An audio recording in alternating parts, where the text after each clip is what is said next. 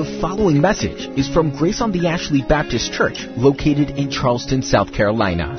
For more information about Grace on the Ashley, visit graceontheashley.org.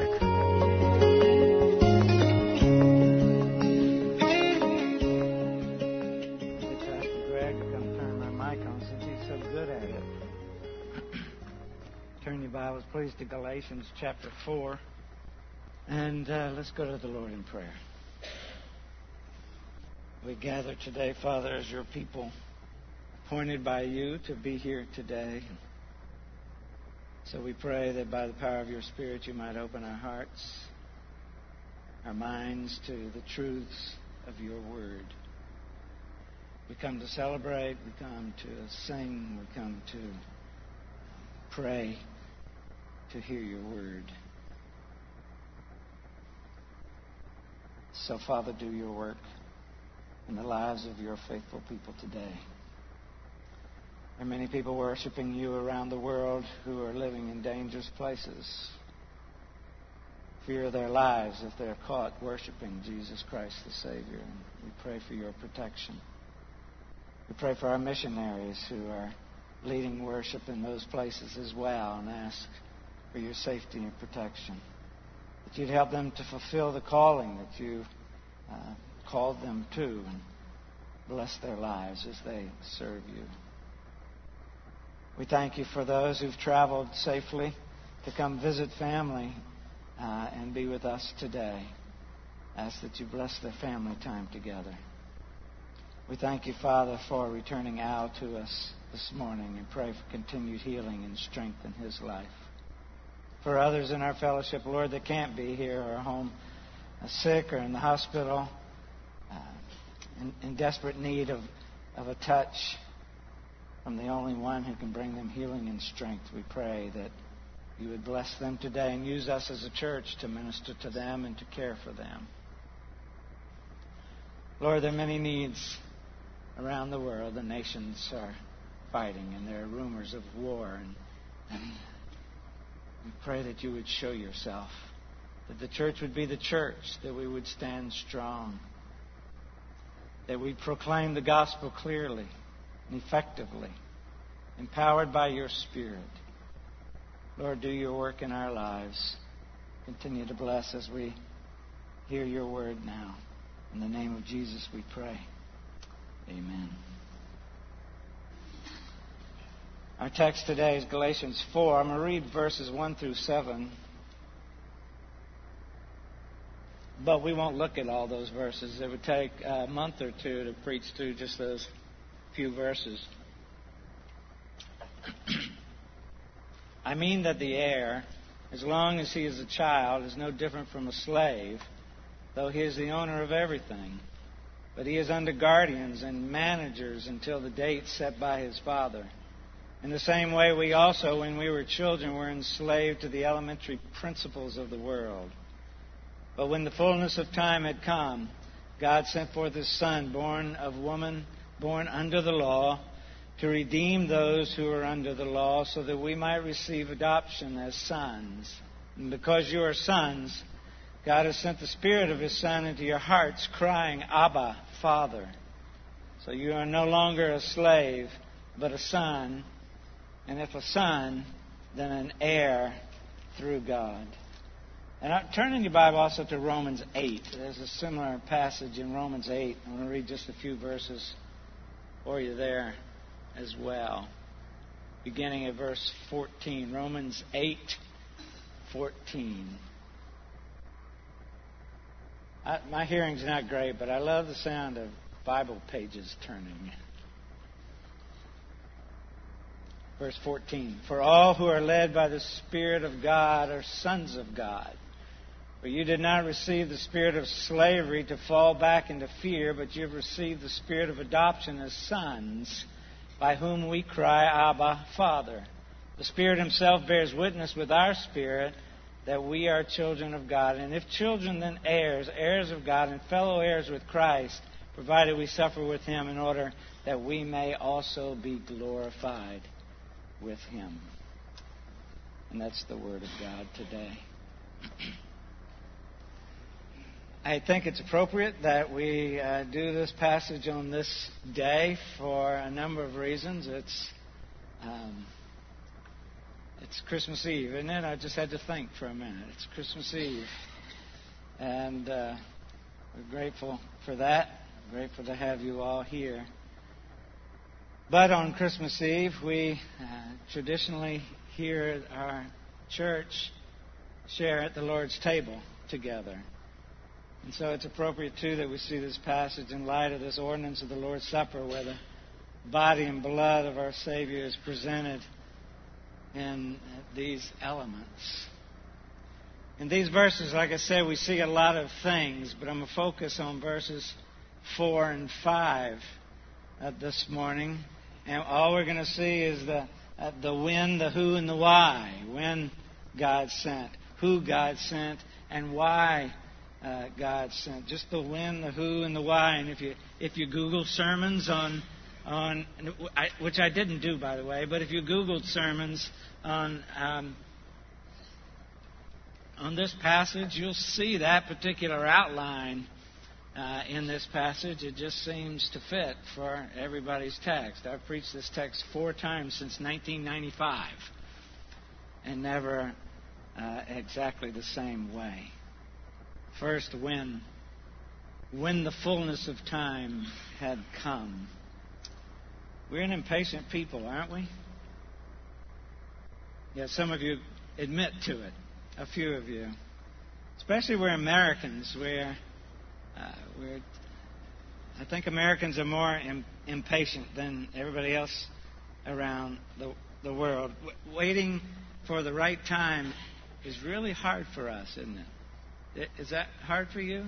Or am I the only one? Okay. Just checking. Or you're asleep, one or the other. We just don't want to wait.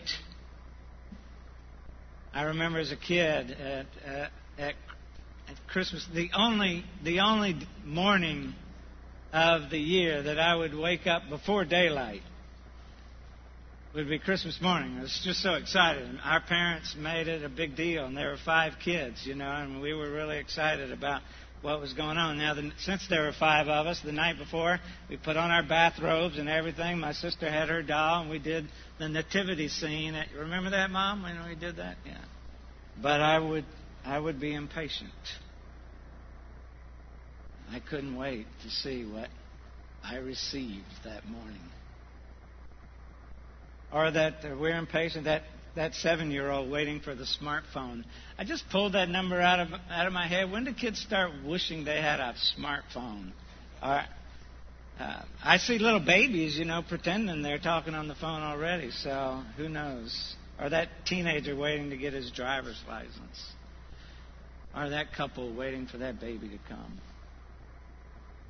We've been preaching, I still say we've been preaching through James. We just started James. James begins the book talking about our trials and how our trials produce steadfastness in our life. Oh, those trials. We have to wait till those are over, too. When, oh Lord? When is this going to be over? And we define steadfastness as patient endurance. But here's something Paul knew all too well. That the timing of the birth of Jesus was timed perfectly for a purpose by God the Father. God's timing is always right. It was a long wait for a lot of people. Moses got the law, and then 1,300 years later, Jesus was born. David was promised a Messiah in his line 1,000 years later. Jesus came. Malachi prophesied 450 years later. Jesus came. And then there was that 400 years of silence, what we call the intertestamental period. God hadn't spoken until now. Zechariah and his bride Elizabeth, they lived in that period of silence. And then you know that the angel came to him and told him they were going to have a son, John. But guess what? Not until that baby was born, Zechariah, are you going to be able to talk. Wives would love that, wouldn't they? But he had to wait. Waiting. And you and I? Should the Lord not return today, we'll keep waiting. We'll keep waiting for His return. Just as we're expecting Him to come again, in the first century they were expecting the Messiah. Could hear the little boy ask his father in that Jewish home, "Father, will the Messiah come tomorrow?" "Oh, we've been waiting, son. We'll see. We hope He does." And so they were waiting, just as you and I are waiting. It's hard. And after all that waiting, the Apostle Paul reminds us, when the fullness of time had come, God sent His Son, the sovereign ruler over all, who plans everything, and all His things, all His sovereign plans will come to pass, and they'll come to pass in perfect timing when the fullness of time would come. Christ didn't come one day before or one day after His appointed time. God's law was the standard under which people lived for a long, long time. But when the time had fully come, or at just the right time, Jesus came. Martin Luther described this: when the time of the law was fulfilled and Christ was revealed. Planned by the Father in His perfect timetable. And referring back to James, when we were talking about those trials we're going through, I don't know what you're going through today. I know what some of you are going through, but I don't know what all of you are going through. But talking about God's perfect timetable, those trials in your life that are maturing you, they're making you more sufficient toward your expectation of what God can do in your life. Those trials you're going through, they'll be over when He says it's over. It's God's perfect time. Scholars had said that the cultural moment was right also for Christ coming. That it was right religiously. We know that during the Babylonian captivity, Israel once and for all had repented of their idolatry. And really not since then has Israel fallen into idolatry like there was at that particular time. Now, Judaism has fallen into secularism, but not idolatry as such. Yet the practicing Jews have not fallen into the idolatry that was a part of Israel's life for 2,500 years or longer. So during the Babylonian captivity, they had repented of that sin, and they haven't fallen into that since. They were open to what was coming. They were expecting the Messiah to come. During the Babylonian captivity as well, synagogues were produced for the first time. So they had places of worship, and they used them as schools and as courts. The Old Testament was completed. There was a Hebrew Bible now, thanks to Ezra and others. That happened during their time in Babylon. So there was a cultural milieu of people throughout that land who were expecting the Messiah. The time was right. It was right culturally. There was a common language for these apostles who would travel and preach the gospel of Jesus Christ. There was a common language. It was Greek. Alexander the Great had established Greek culture and Greek language throughout the known world, and now that Rome has taken over control of the world, the Greek language had remained. but it was right politically as well. Rome had instituted what you know as the Pax Romana, the Roman peace. Provided economic. The Romans were brutal, but they provided economic stability, political stability at that time. And they were geniuses as well, so the apostles and those who were spreading the gospel could travel those Roman roads freely and relatively safe in their travels. They were so good at building roads and bridges, I walked on some of them in Spain just a couple months ago. Maybe you've done that too. Each of those factors was in some way unique to the key spread of the gospel of Jesus Christ. Remember those words out of that Judas sang in the Andrew Lloyd Webber musical, Jesus Christ Superstar? Every time I look at you, I don't understand why you let the things you do get so out of hand. You'd manage better if you'd had it planned. Why did you choose such a backward time in such a strange land? If you'd come today, you would have saved the whole nation. Israel in 4 BC had no mass communication. You remember those words, or am I the only one? I'm probably the only one. I'm sorry. Israel in 4 BC had no mass communication. Why didn't you plan this better? Well, in a sense, they did have it. It was modern for them, the way they could travel back in those days, the way they could communicate because of those roads. Those were modern times, and God's timing was perfect.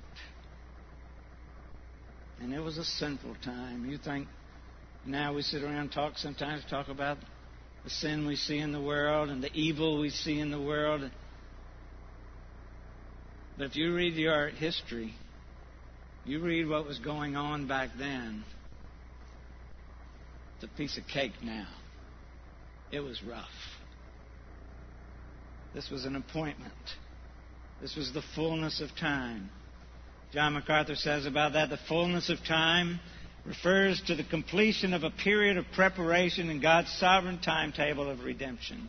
When the law had fully accomplished its purpose of showing man his utter sinfulness and inability to live up to God's perfect standard of righteousness, God ushered in a new era of redemption. When He sent forth His Son, He provided the righteousness for man that man could not provide for himself. And that leads us to who God sent. God sent forth His Son. There's a great teacher we lost week before last, R.C. Sproul, and I watched it. You might have watched the live stream of his funeral service this week. I've watched parts of it more than once. It's a great tribute to a godly man who wrote a book back in 1980 that I read back in 1982 that changed my life. R.C. Sproul says about this, now, in this enfleshment, and I guess if you're R.C. Sproul, you can make up words too, because I think that's a made-up word. Now, in this enfleshment, if you will, of Christ appearing on this planet, it's not that God suddenly changes through a metamorphosis into a man, so that the divine nature sort of passes out of existence and comes into a new form of fleshiness. No, the incarnation is not so much a subtraction as it is an addition, where the eternal second person of the Trinity takes upon Himself a human nature and joins His divine nature to that human nature for the purpose of redemption. God sent forth His Son. This is really a vague reference to the pre-existence of Jesus. If he was sent, He already existed. We know that throughout Scripture, we know that Jesus has always been. You could define that word sent out as sending out from a previous state. And Paul is making clear to the Galatians, he's making clear to you and me too, He's not using a lot of words to do it. God sent forth His Son. That's all He said. But He's making it very clear that Jesus didn't come into existence when He was born. Different from any other baby. Before you were born, you didn't exist. Jesus did. There's a Christmas hymn, and I noticed in that He shall reign forevermore that we just sang, there's a line, like maybe they copied this line from this hymn, See Amid the Winter's Snow, an old Christmas hymn that you don't know, but there's a line, Lo, within a manger lies He who built the starry skies. Those are the exact words, aren't they? John 1, John says, all things were made through Him. Without ceasing to be, He was God. And He came to be what He was not, man. And we do see that in John. In the beginning was the Word, and the Word was with God. The Word was God. He was uncreated because He was the Creator. God sent forth His Son. Christ did not begin to be the Son of God at Bethlehem. Christ didn't begin to be the Son of God at the Jordan River. Christ didn't begin to be the Son of God at His resurrection or His ascension. He's the only begotten God from all eternity. And God didn't send Him from Galilee to Jerusalem. God didn't send Him from the manger to the cross. He sent Him from heaven to earth. It's hard for us to take all of this in with human language. It's beyond us. Timothy George says, in sending Jesus, God did not send a substitute or a surrogate. He came Himself. God sent His Son. Pre-existent.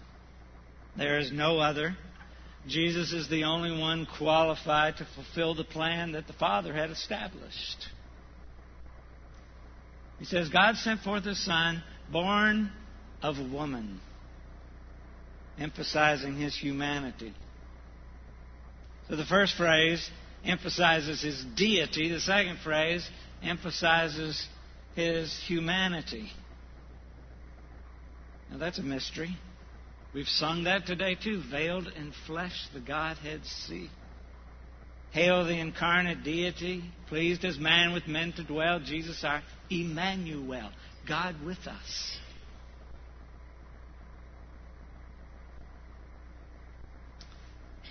J.I. Packer says, God became man. The divine Son became a Jew. The Almighty appeared on earth as a helpless human baby, unable to do more than lie and stare and wriggle and make noises, needing to be fed and changed and taught to talk like any other child. There was no illusion or deception in this. The babyhood of the Son of God was a reality.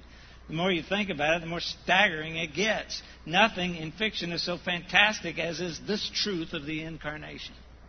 Born of a woman. He's simply reminding us Jesus is divine and Jesus is human. It can also be Paul's way of affirming, some people suggest this is Paul's way of affirming the virginal conception of Jesus. By saying born of woman, he's saying without the cooperation of a human father, He was born of woman. Paul doesn't talk about Mary's virginity at all. This could be an allusion to that. We know he had to be aware of it because he was friends with Luke. God gave His one and only Son. Entered into our world as all human beings enter through the process of birth.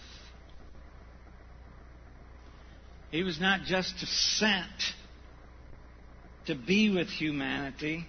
He became humanity. We see, Paul tells us that in Philippians 2. Have this mind among you, which is yours in Christ Jesus, who though He was in the form of God, did not count equality with God a thing to be grasped, but emptied Himself by taking the form of a servant, being born in the likeness of men, being found in human form, He humbled Himself by becoming obedient to the point of death, even death on a cross. Paul describes this nature in Romans 1 concerning his son, who was descended from David according to the flesh, and was declared to be the Son of God in power according to the Spirit.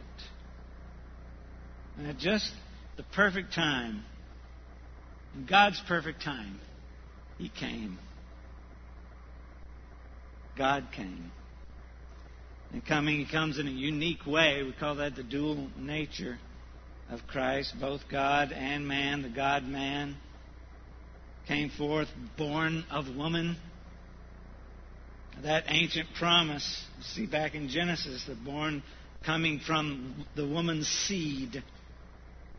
So important in this particular passage. And Jesus fulfilled that promise. We see His deity. When the fullness of time had come, God sent forth His Son, born of woman, His humanity, born under the law. That just means He was Jewish. Born under the law.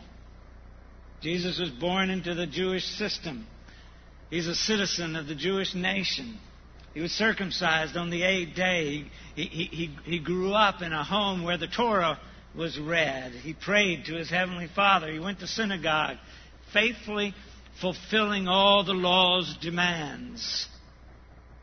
So the one who made us free from the law, opened up the way of grace for us, is the only one who's ever lived the law perfectly. God sent His Son, born of woman, born under the law. See, God, when God sent and who God sent, why did God send? Well, Jesus' ministry is twofold. Look at verse 5. To redeem those who are under the law, so that we might receive adoption as sons. First, He rescued us from the bondage of the law. He rescued us from the hold that the law would have on us. But He didn't just do that and send us out on our own. He adopted us into His family so that we might become sons and daughters. So Paul, in just 2 verses here, brought into focus for us the person and the work of Jesus Christ. The words for that, the theological words for that is Christology and soteriology. Christology being the study of Christ or the doctrine of Christ. Soteriology being the doctrine of salvation. You have to have them both right for it to work. If your Christology is wrong, then your soteriology is deficient. If your soteriology is wrong, then your Christology is deficient. You have to have them both. One is inadequate without the other. And He came to provide redemption. Remember the Lord's message to Joseph in that dream when He told him that Mary was going to have a baby and he was to receive her as his wife and not throw her out, and you were to call Him Jesus, for He will what? Save His people from their sins.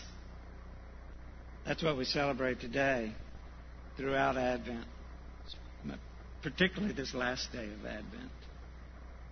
To redeem those that are under the law. The law had put us in bondage. And Paul is saying that we're free of the rules and the regulations that bind us to this worldly religion. That's the danger of a religion like Christianity, when you adhere to a particular religion, but you're not a Christian. There's a difference. Go back to chapter 3, Galatians 3. Look at verse 10. For all who rely on works of the law are under a curse, for it is written, cursed is everyone who does not abide by all things written in the book of the law. You see that? Cursed to be everyone who does not abide by all. That's bondage. Verse 11, now it is evident that no one is justified before God by the law, for the righteous shall live by faith. But the law is not faith. Rather, the one who does them shall live by them.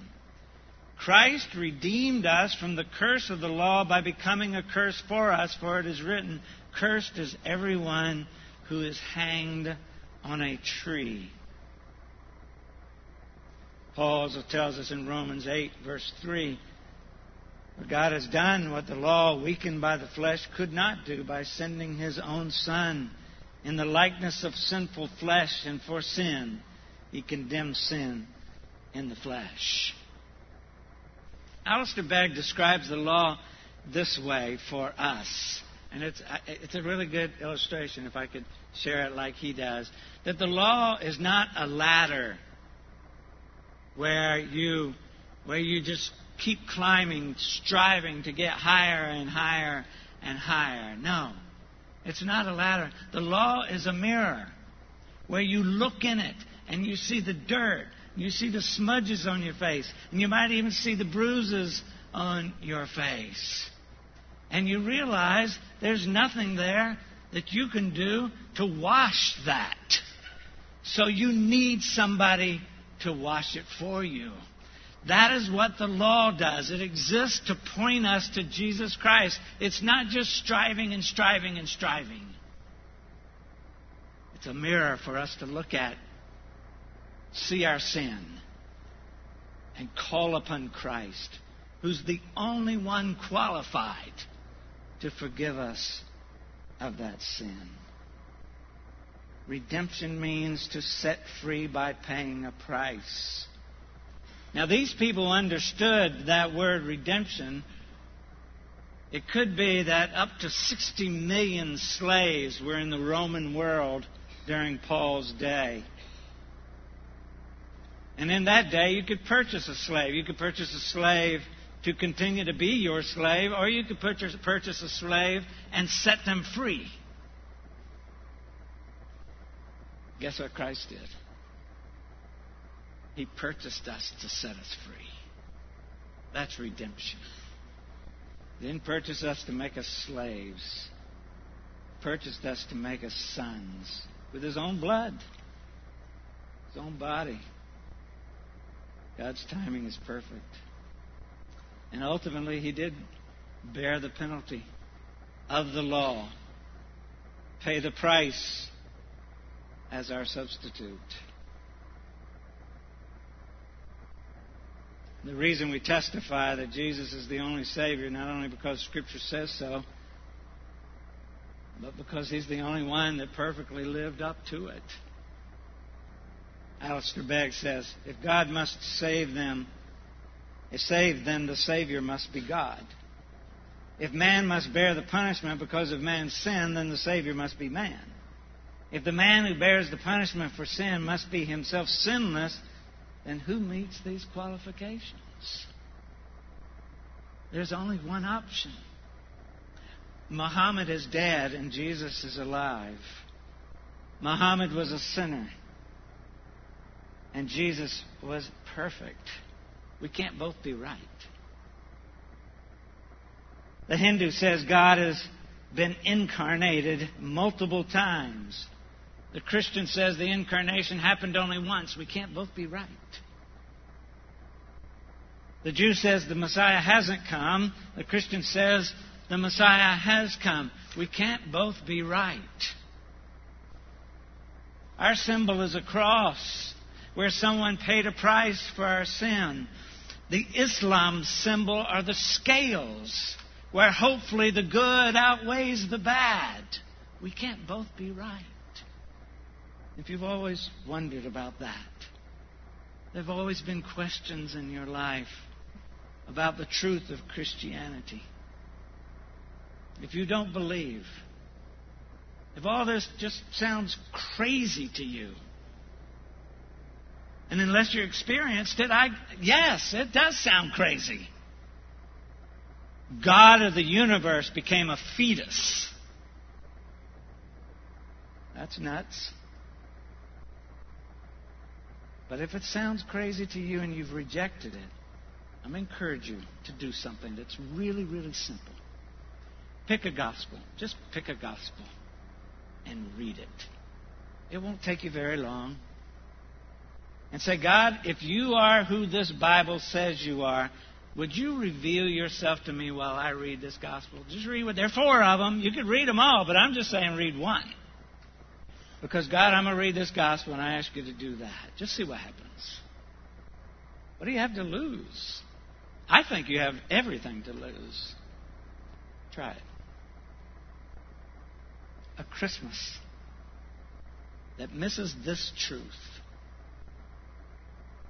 In the fullness of time come, God sent forth His Son, born of woman, born under the law, to redeem those who were under the law. The Christmas that misses that truth misses everything.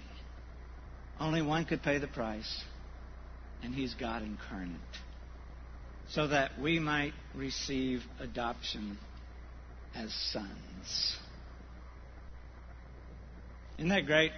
God, He goes on. He says, because you are sons, God has sent the Spirit of His Son into your hearts, crying, Abba, Father. Talking about the Spirit, we see the Trinity in these couple of verses. God plans our salvation. God the Son secures our salvation. God the Spirit applies it to our lives. Well, I guess that could have been my outline, but I liked when, who, and what. Abba, Father. Only true believers can know Him as Abba, Father, because we've been adopted into His family.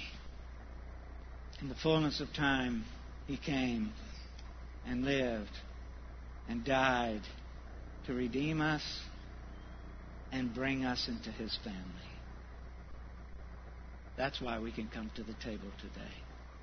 I'm going to end with a quote by Luther. Martin Luther, whose probably greatest commentary is the one on Galatians. It is very profitable for us to have always before our eyes this sweet and comfortable sentence, and such like which sets out Christ truly and lively, that in our whole life, in all dangers, in the confession of our faith before tyrants, and in the hour of death, we may boldly and with all confidence say, O law, you have no power over me. Therefore you accuse and condemn me in vain. For I believe in Jesus Christ, the Son of God, whom the Father sent into the world to redeem us miserable sinners oppressed with the tyranny of the law. He gave His life. He shed His blood for me. Therefore, feeling your terrors and threatenings, O law, I plunge my conscience into the wounds, blood, death, resurrection, and victory of my Savior, Christ. This faith is our victory. Amen.